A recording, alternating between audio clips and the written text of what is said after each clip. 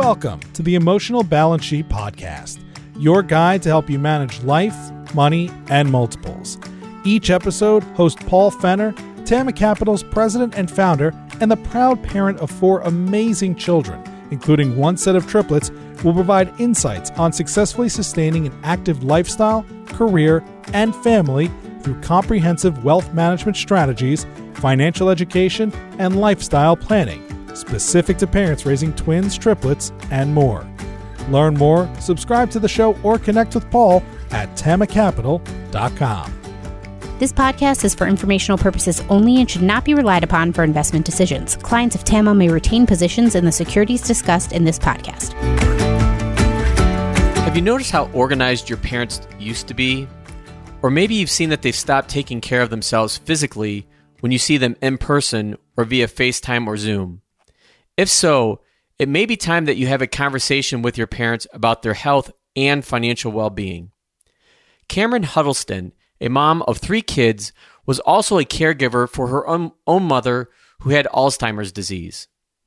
It was a stressful situation that she wouldn't wish on anybody, but it gave her great insights into how financially devastating Alzheimer's and dementia can be. It made Cameron realize how important it is for adult children to be having conversations with their parents about their finances before a health issue or other emergency leaves their parents unable to manage their own finances. Her situation moved her to write the book, Mom and Dad, We Need to Talk: How to Have Essential Conversations with Your Parents About Their Finances. One way to spark a conversation with parents is to ask them for advice when it comes to financial matters. Cameron noted that this approach can ease fears and tensions around taking the first step to determine how you may be able to help. Please enjoy my conversation with Cameron Huddleston. All right, so Cameron Huddleston, welcome to the Emotional Balance Sheet Podcast, and thank God for technology. This is part 2 because our first part was interrupted by a thunderstorm, so classic Michigan. But we are glad to have you on the show. I'm so glad to be here, and I'm so glad your Zoom is up and running again, so that we can continue our conversation, or essentially just start all over again. For our listening audience, we're actually just starting over. We were probably 15 minutes into this conversation when we lost power. So I think, Cameron, for our listenership, let's start with a little bit about your background, and then we'll weave our way into the topic that we're really going to talk today about is how to talk to your parents about financial decisions and having difficult conversations. And you wrote the book, Mom and Dad, We Need to Talk, and we'll eventually get there. But for our listenership, talk to us a little bit about your background, what you do, and how you got started. Sure. So I have been a personal finance journalist for 20 years. I didn't begin my career as a journalist thinking that I was going to write about personal finance. I just kind of happened to fall in to the field of personal finance reporting. And that was way back in 2000. Yes. You didn't need to date yourself. It's okay. I know it. Well, I'm a child prodigy. And so, I graduated college when I was 10. So really I'm, super young. No, but I wanted to cover the economy. And when I graduated from American University with a master's in economic journalism, we were heading into an economic downturn. And I had a job with Dow Jones Newswires before, but they had a hiring freeze and I couldn't get my job back. Bloomberg wasn't hiring, but Kiplinger's Personal Finance magazine was looking for an editor for its website. And I had never written about personal finance, but they were willing to take a chance on me. And I ended up writing for them for 14 years, covering all facets of personal finance. And here's a little secret about journalists. So most of us, when we have this degree in journalism, or maybe we don't even have a degree in journalism, but we get that first job with a newspaper, or magazine, or whatever. And a lot of it is learning on the job. You learn, you don't know about how to cover the court system or police, but you get thrown into it and you learn how to cover it. You don't know about covering local government. You learn on the job. Well, I learned about personal finance on the job. And if you've been doing it for as long as I have, you learn a lot by interviewing experts like you, Paul. You interview a lot of financial planners. You interview, you interview brokers, you interview, insurance experts, you interview college savings experts, you interview them all, and you pick up a lot of knowledge along the way. And so I feel like I have a pretty good grasp of personal finance now after 20 years of writing about it. But I never really expected my career to take the turn it did into writing about talking to your parents about their finances. I mean, most people don't want to have this conversation. A lot of people are reluctant to talk about money in general. And I didn't have the conversation with my mom about her finances until I had to, until she started having memory issues. And I realized, oh my gosh, I've got to scramble here. I've got to get involved. I've got to have these conversations. I've got to figure things out now. And so that's what prompted me to write my book, Mom and Dad, We Need to Talk, because I didn't want people to make the same mistake I did and wait for that emergency to have these conversations. So let me go back to one of the pieces that you mentioned, and it's really how the podcast started. Is I was interested in having conversations with experts like you about all of these different. I think they really come down to life transitions, whether it's a career or talking to your parents or talking to your kids about money. I mean, to your point, it's a really still like taboo topic that doesn't get talked about or brought up enough. And to me, I was a podcast, I guess, junkie, if you will, when they first started coming out, but I never thought that, eventually I would have my own show. And it just kind of developed out of more of a selfish need or want from me to be able to sit down and have these conversations with people like you. And a few episodes ago, I interviewed Sarah Green Carmichael, who's an editor at Bloomberg. And prior to that, she was editor at Harvard Business Review. And I asked her, one of the questions I had asked her was like, how do you pick and choose your stories? Like, how do you pick and choose what you read about or talk about or write about? And she's like, they just kind of find you and you just have this curiosity. And so I would imagine that was what it was like for you, at Kiplinger's about, being thrust into the life or the world of, personal financial, topics.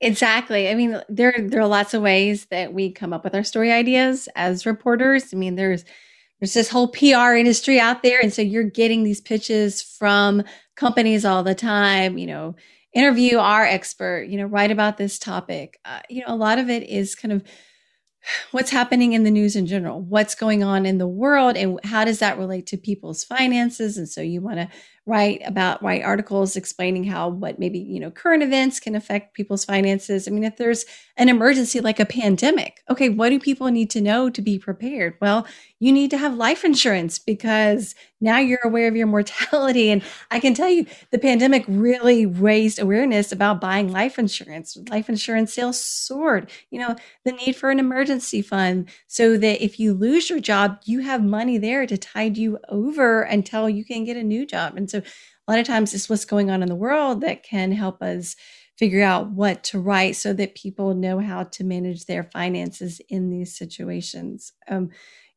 with my book, it was funny that it was a podcast interview that spurred me to write my book. I was being interviewed by the Credit Reporting Bureau Experian. They have a podcast and there were two hosts. I was at a conference, and so they were interviewing a lot of the attendees.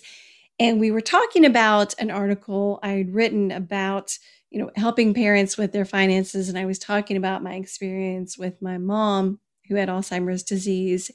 And both of the hosts, one of them younger than I was at the time, one of them a little bit older, they kind of stopped me in the middle of this conversation and said, I need to be talking to my parents about their finances. What if I end up in this role where I have to help them? The other host said the same thing. And then after the recording was done, the person who was managing the tech side of things stopped me and said, I need to talk to my parents. How do I do this? And there was another person in the room.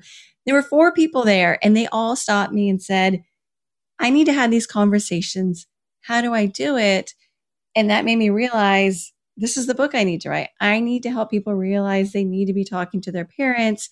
I need to help them have the conversations, walk them through the process, let them know what they should be asking. And so that's what gave me the idea to write Mom and Dad, We Need to Talk, this podcast interview that I had.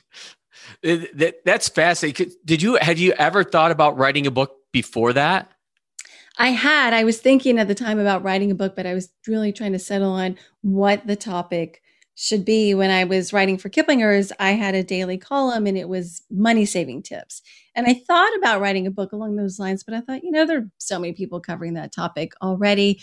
And so, I was toying with the idea of, family finances. And really it was that interview that made me realize, okay, this is what people want to know. There are plenty of people out there who want to know how to have these conversations.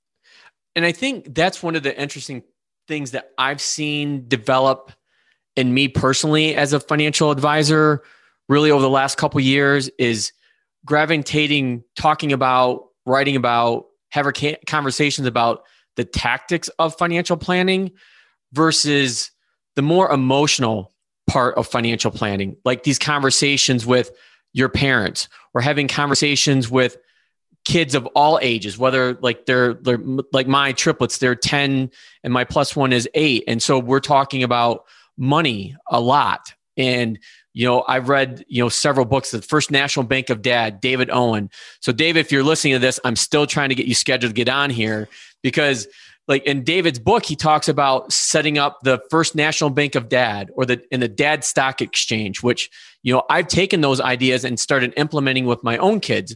So it's, talking about them at an early age with about money. And then, as they get older, then you start having those really hard conversations about college.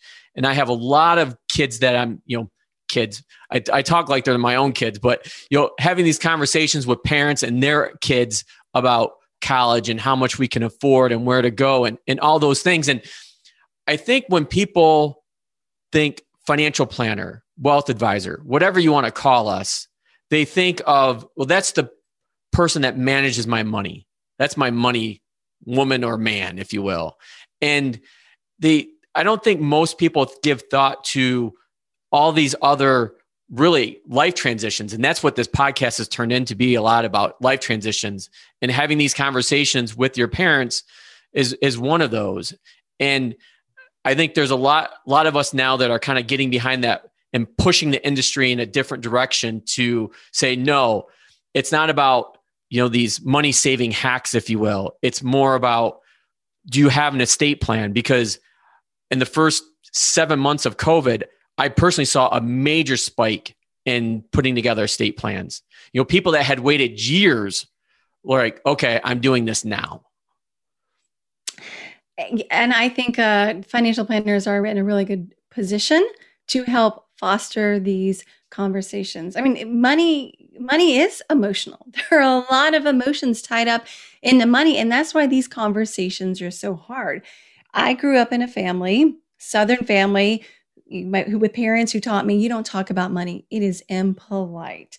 You don't ask people about how much money they're making. You don't ask people about how much they spent to buy things. And so this is the idea that I was raised with. Don't talk about money. And my dad was much more silent on the matter than my mom. My mom didn't have as much of an issue talking about it. And because she was a stay-at-home mom, I spent a lot of time with her, going to the store with her. And so she was more forthcoming, and I could see how she was handling money just in her day-to-day activities. My dad, it was all a great big mystery. And my parents got divorced while I was in college. My dad got remarried. My dad ended up passing away at 61 in a second marriage without a will. Oh, man. And he was an attorney. He should have known better, and looking back, I realized I probably had an opportunity to ask my dad whether he had estate planning documents when I got married. So anyone who's out there and they're young and they're just starting out, a really easy way to start these conversations with your parents is to ask them for advice. Hey, Mom and Dad, I just got married. Do I need to have a will now? Should I have life insurance? Their answer is going to give you a clue about what sort of planning they have done. You could talk about the pandemic. Hey, I've been reading all these articles about how people should be better prepared. did you do anything during the pandemic to prepare your finances, to prepare your estate plans? I mean, you ask your parents for advice because then there's no role reversal. And parents like doling out advice to their kids. So if you're young, it's a natural way to start it. And I could have asked my dad, back when I got married, hey, Dad, I'm married now. Do I need a will? And he would say, well, yeah, you should probably do that. Maybe I should do that too, because I haven't ever updated mine since I got divorced and remarried.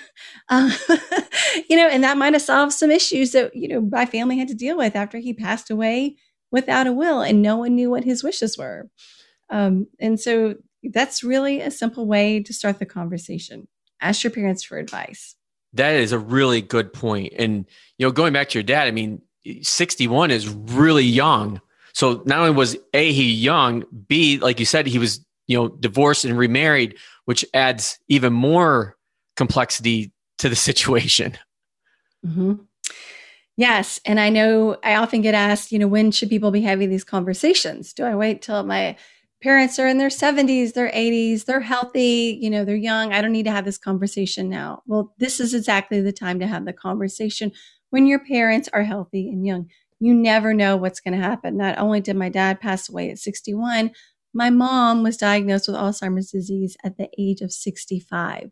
That is also young. It's not early onset at that point, but it's still young. I was 35 at the time. And so if you think these conversations can wait until your parents have already retired, they're in their 70s or 80s, it can be too late at that point. You never know when something's going to happen. So you want to have these conversations now, sooner rather than later. And I think that's a challenge, at least me talking openly and personally, is getting people to just initiate and start having those conversations. And it doesn't have to be about your parents. It's just, between, partners or husband and wife. I think people struggle with this, taking that first initial step. They're paralyzed by fear. They don't know who to turn to. They're overwhelmed because what gets the headlines? It's not the good financial advisor down the street that just saved a family from, catastrophic financial ruin. It's Bernie Madoff just ripped off billions of dollars from people. And it takes a very unique and trusting relationship for somebody to turn over their life savings to somebody. And so I understand that. I'm very empathetic. And when I'm sitting down with new families, I make it very clear to them that I understand your situation. I'm here to help, but I also know that there's got to be some trepidation or fear on your part, just getting to this point, to sitting down and having a conversation. And I remind them that this relationship of trust isn't built overnight. Just because you're signing on for me to help you and your family, I'm not taking that as you 100% complicitly trust me. This is going to take time and years to build. This is not a quick transaction. And I think that's really important, whether you work with somebody like me in a family office or you work with anybody, that it takes time to develop that relationship, and you should go into it eyes wide open. And it takes time when you're trying to have these conversations often to get your parents comfortable with sharing this sensitive information with you. I think a lot of people don't want to have these conversations because of fear. They are afraid of how their parents might react. But oftentimes we blow these fears out of proportion in our head. We play out all these scenarios. If I go to mom and dad and ask them to share with me some information about their finances, they're going to get mad. They're going to accuse me of being nosy. They're going to accuse me of being greedy. They're going to storm out of the room. Well, that's most likely not going to happen, especially if you approach these conversations out of love and respect. If you let your parents know that you want to be able to help them if they ever need help. They took great care of you while you were growing up. You want to return that favor, but in order to do that, you're going to need a little bit of information. You want to know what their wishes are so you can follow through on those wishes. And this is how you approach it. If you go to your parents and say, hey, mom and dad, I want to know, do you have a will? And I want to know what I'm getting. Well, of course, they're going to be put off by a question like that. Of course, they're going to assume you're greedy. But if you approach it out of love and you let them know you are looking out for their best interest and you want to know what their wishes are so that you can grant those wishes, then most likely they're not going to push back. Most likely they're going to say, thank you for bringing this up. This is an important conversation that we need to have. And I don't know why I didn't think of having it. Because, oftentimes parents realize the need for this, but they just don't ever get around to it.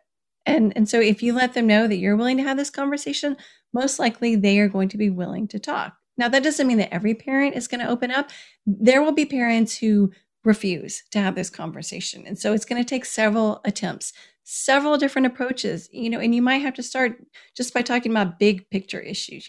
How do you want to be remembered? Or how's your retirement going? Are you able to do the traveling that you thought you were going to do? Just ease them into the idea of talking about this issue in general. Don't ask them about, what you're getting someday when they're gone or how much is in the bank account. Don't talk about dollars and cents. Just talk about big picture issues. Ease your way in. This is going to be a series of conversations, and prepare for the fact that they might be resistant, but accept that most parents are probably going to be willing to have this conversation. It's really only a handful who are really going to push back. And those, it's just going to take more time, and there certainly will be some parents who are going to resist all your efforts. And then you really have to get creative. And we can talk about that if you want. But most parents are going to be willing to have this conversation. So the fears that you have, you need to set them aside.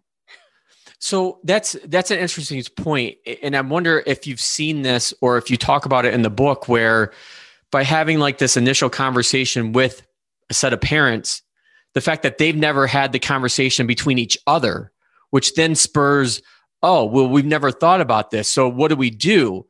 Because I think that's important, because in most relationships that I work with people in, whether it's partners or spouses, there's typically always one dominant financial person. So they know everything, and the other person may know a little, or 9 times out of 10, they don't know hardly any of what's going on financially. And so one of my jobs as an advisor that I view as is getting people to a level playing field, because God forbid something happened to the wife that handles all the finances and the husband doesn't know what to do, or vice versa. Can you give an example or talk through like maybe what you've seen with how a conversation from child to parent then creates another conversation between parents and go from there? It's such a good point, because you're right. A lot of times there's one person, one spouse who handles the finances. And, this can actually be a good way to start the conversation. If you've been trying to have these conversations, if your parents are reluctant, maybe the sore point here is that mom doesn't know anything about the family finances and dad's handling everything. And so maybe you approach it like, hey, Dad, I know that you handle the finances for the family. I would love to have a conversation with you, though. If something were to happen to you, how can we make sure that mom is okay? So it's getting dad to think about how to get mom involved and what the kids need to know to protect mom, because most likely dad wants to make sure that mom's going to be okay. Yeah, that's a great point. And so that can be a good way to start it. And, to get mom on board too, or maybe, I don't want to ever say, the kids need to pit the parents against each other, but maybe you go to mom and say, Mom, I know that dad usually handles the finances, but if he's not around, what happens to you? Have you ever talked to dad about this? So maybe starting the conversation with mom and saying, have you ever talked to dad about it? And so then maybe mom initiates the conversation with dad saying, hey, honey, I need some information about the finances in case something happens to you. And by the way, maybe we should share some of this with the kids. I would certainly tell you, Paul, that if you are working with clients who, are younger and have older parents, a good way for them to start the conversation is to share their own financial planning experience. Hey, mom and dad, I have been meeting with a financial planner to get my finances in order, or I recently met with an attorney and we drafted all of our estate planning documents. Mom and dad, I want you to know about my plans. I want you to know about these estate planning documents, where the life insurance policy is. So in case something happens to me, you know where this is. So you're talking about your own experience. And then your parents are going to, if you're lucky, say, oh, we need to let you know where those documents are too, in case something happens to us. Or, oh my gosh, we need to meet with an attorney to make sure we have those documents in place. And so what you're kind of doing is planting that seed in your parents' head. And then they might think, well, oh, hey, we need to do this. And then in a way it becomes their idea. Oh, we need to let the kids know where the stuff is so that they're prepared in case something happens to us. Another way to have these conversations so they're not so awkward. It's funny you give it as an example, because I swear this comes up in almost every conversation I have with people is this word of reframing. And how you just went through that is, I've had psychologists on and it's always about reframing, like taking a question, inverting it. It's in that and life transitions, reframing and life transitions, those are the storylines of this podcast show for sure. So what are some of the signs that kids should be looking for in their parents that, okay, I think we should start trying to figure out how to have this conversation? Like, are there some signs? Did you see signs with your mom? Is that kind of what led you to your conversation with her? I did. And I really should have had the conversation sooner. I had an opportunity to have a good conversation with her well before she was diagnosed with Alzheimer's.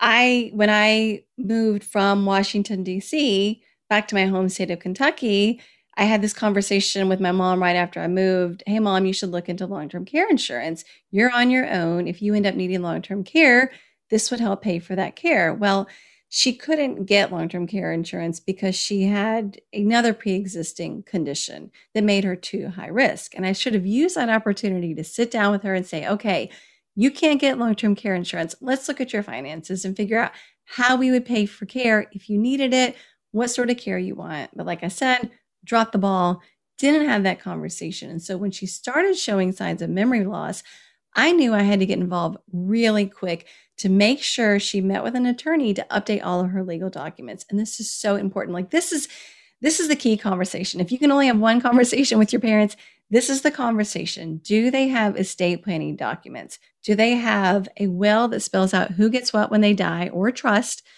More importantly, though, do they have a power of attorney? Have they named someone to make financial decisions for them? And do they have a healthcare surrogate, someone who can make healthcare decisions for them once they no longer can themselves? And ideally, do they also have a living will, something that spells out what sort of end-of-life medical treatment they do or do not want? These documents must be signed while you are still mentally competent. Even though my mom was starting to experience memory loss, when she met with the attorney deemed that she was still competent enough to sign these documents. She named both me and my sister her powers of attorney. She named us her healthcare surrogates. And that allowed me to actually step in pretty quickly and help her with her finances. We took that power of attorney document to her bank, let the bank know that I was the power of attorney. And then as I had to get more involved, I would send copies of that document to our other financial institutions so that I could manage her credit card accounts, so I could manage her investments. Without power of attorney, you have no power. You cannot sign checks for your parent. You cannot conduct real estate transactions. You can't sell the house if the house needs to be sold. You have to go to court to Probate. Be named your parent's conservator. Oh, it's awful. You're putting your parent on trial to prove they're no longer competent. And it can cost several $1,000s, and you can spend several months doing this. And at the end, what you still have to do is file an annual report with the court showing how you're managing your parents' finances. You don't want to do this. You don't want to do this terrible. at all. And so, I'll link to Christian Rajagopal podcast. She was actually one of my first guests on, and she's an estate planning attorney in the Atlanta, Georgia area. And she goes through what I call the big four documents that you just went through: will, trust, durable power of attorney, and healthcare power of attorney. You've got to find this out. And that's why these conversations wait, because if there is that healthcare emergency, if there is cognitive decline, then it can be too late. And so you need to have that conversation at least, especially if you're noticing any signs that your parent is experiencing memory loss, because that doesn't mean it's too late at this point. You get your parent in to meet with an attorney, and the attorney is going to determine whether your parent is still competent enough to sign those documents. Were those just subtle things that you picked up on, Cameron, with your mom, or what was that like? Okay, so here are some things to pay attention to, because we all know that with age, we do experience some level of memory loss. I mean, we might forget where we put the keys, but and these signs can be subtle. I mean, if your parent is, forgetting things every now and then, don't, panic and think, oh my gosh, my parent has Alzheimer's disease. You need to make sure they get tested, because there can be a whole slew of reasons why your parent is having memory issues. It's not necessarily Alzheimer's disease. Sometimes there are conditions that can be treated with medication. But if you are noticing a parent who was once very organized and now is no longer organized, the bills are piling up on the dining room table and they're not being opened. You're seeing past due notices. That's a sign that your parent is having trouble staying on top of their finances.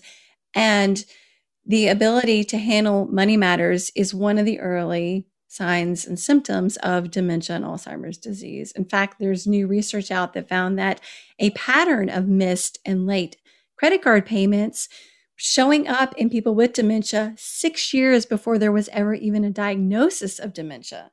So your parents could be having trouble with staying on top of their finances well before they're even showing signs of memory loss.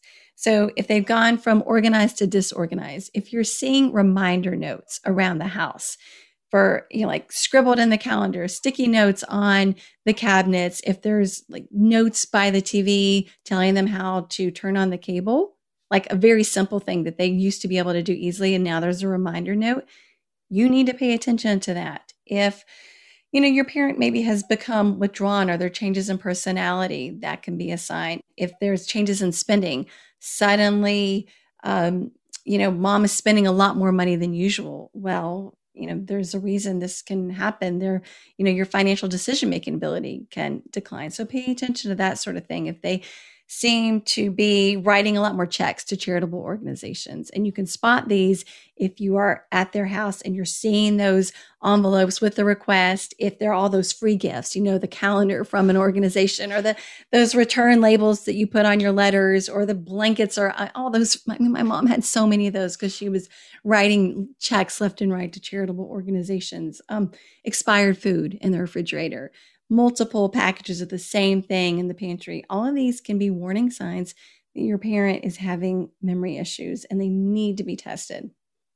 So you brought up a lot of good points, but what happens if you're not around? Like you live in a different state, different city, and you're not close physically. It can be harder to spot these signs. Don't just have phone conversations. Call your parents by FaceTime or Zoom so you can see them, so you can see the background of the house. Because surely you've been to your parents' house before. You know what it usually looks like. You know what mom usually looks like if there's a change in appearance. But even in the phone conversations, your mom asks you a question, you answer it, and she asks you again. And this is becoming a pattern, and not just happening every now and then, but a pattern of repeated questions. This means that maybe mom's short-term memory is starting to falter. And so don't write it off. Then you pay an actual visit. I mean, most older adults, a lot of them are vaccinated now. If your parents are vaccinated, if you're vaccinated, you can have that in-person visit. Get in the car, get on a plane, and go plan on spending some time with them to see what's really going on. So in your book, you put a lot of great resources, and some of those resources I noticed showed up on your website, which we're going to link to your website and to your book.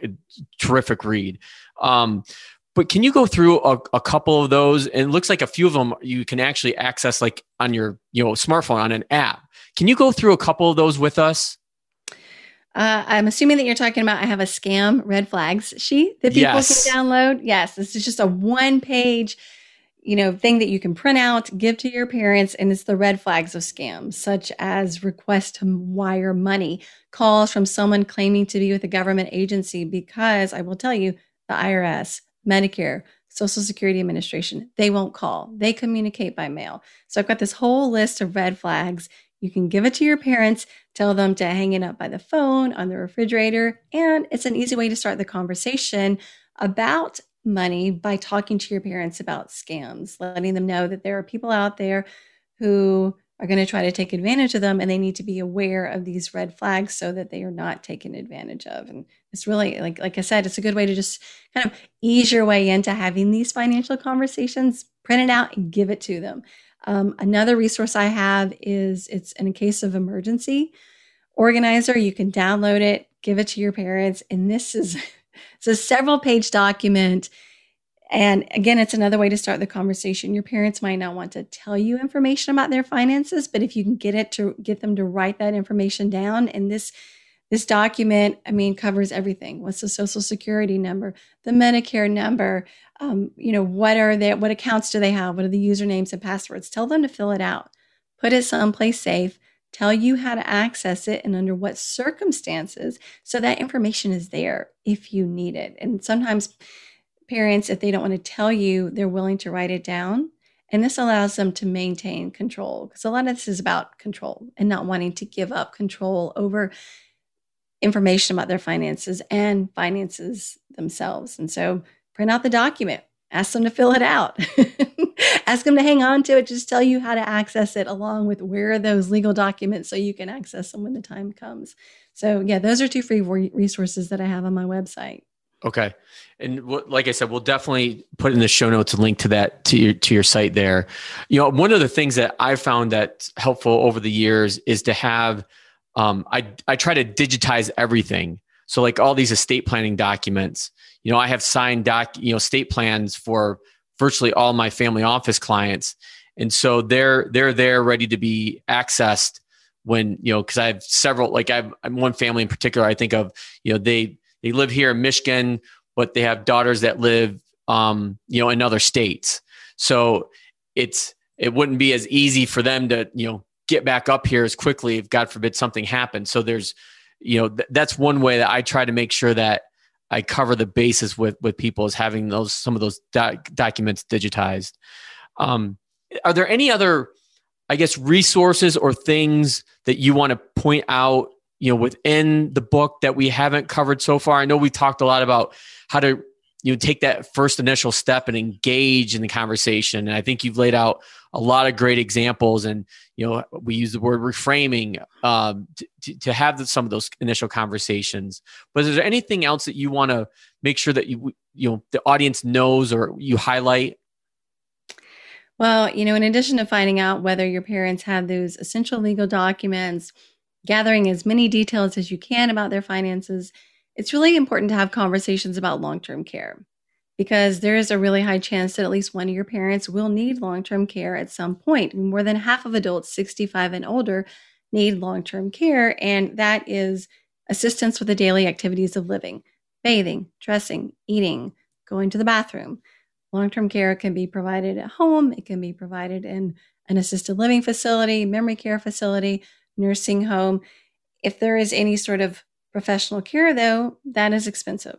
And that's why most people rely on family. But if your parent is counting on you to be that family caregiver, you need to know this. You need to know if you are your parent's long-term care plan, because this is going to affect your finances. I can tell you, caregiving can be a full-time job. And honestly, you can't do it alone. You cannot.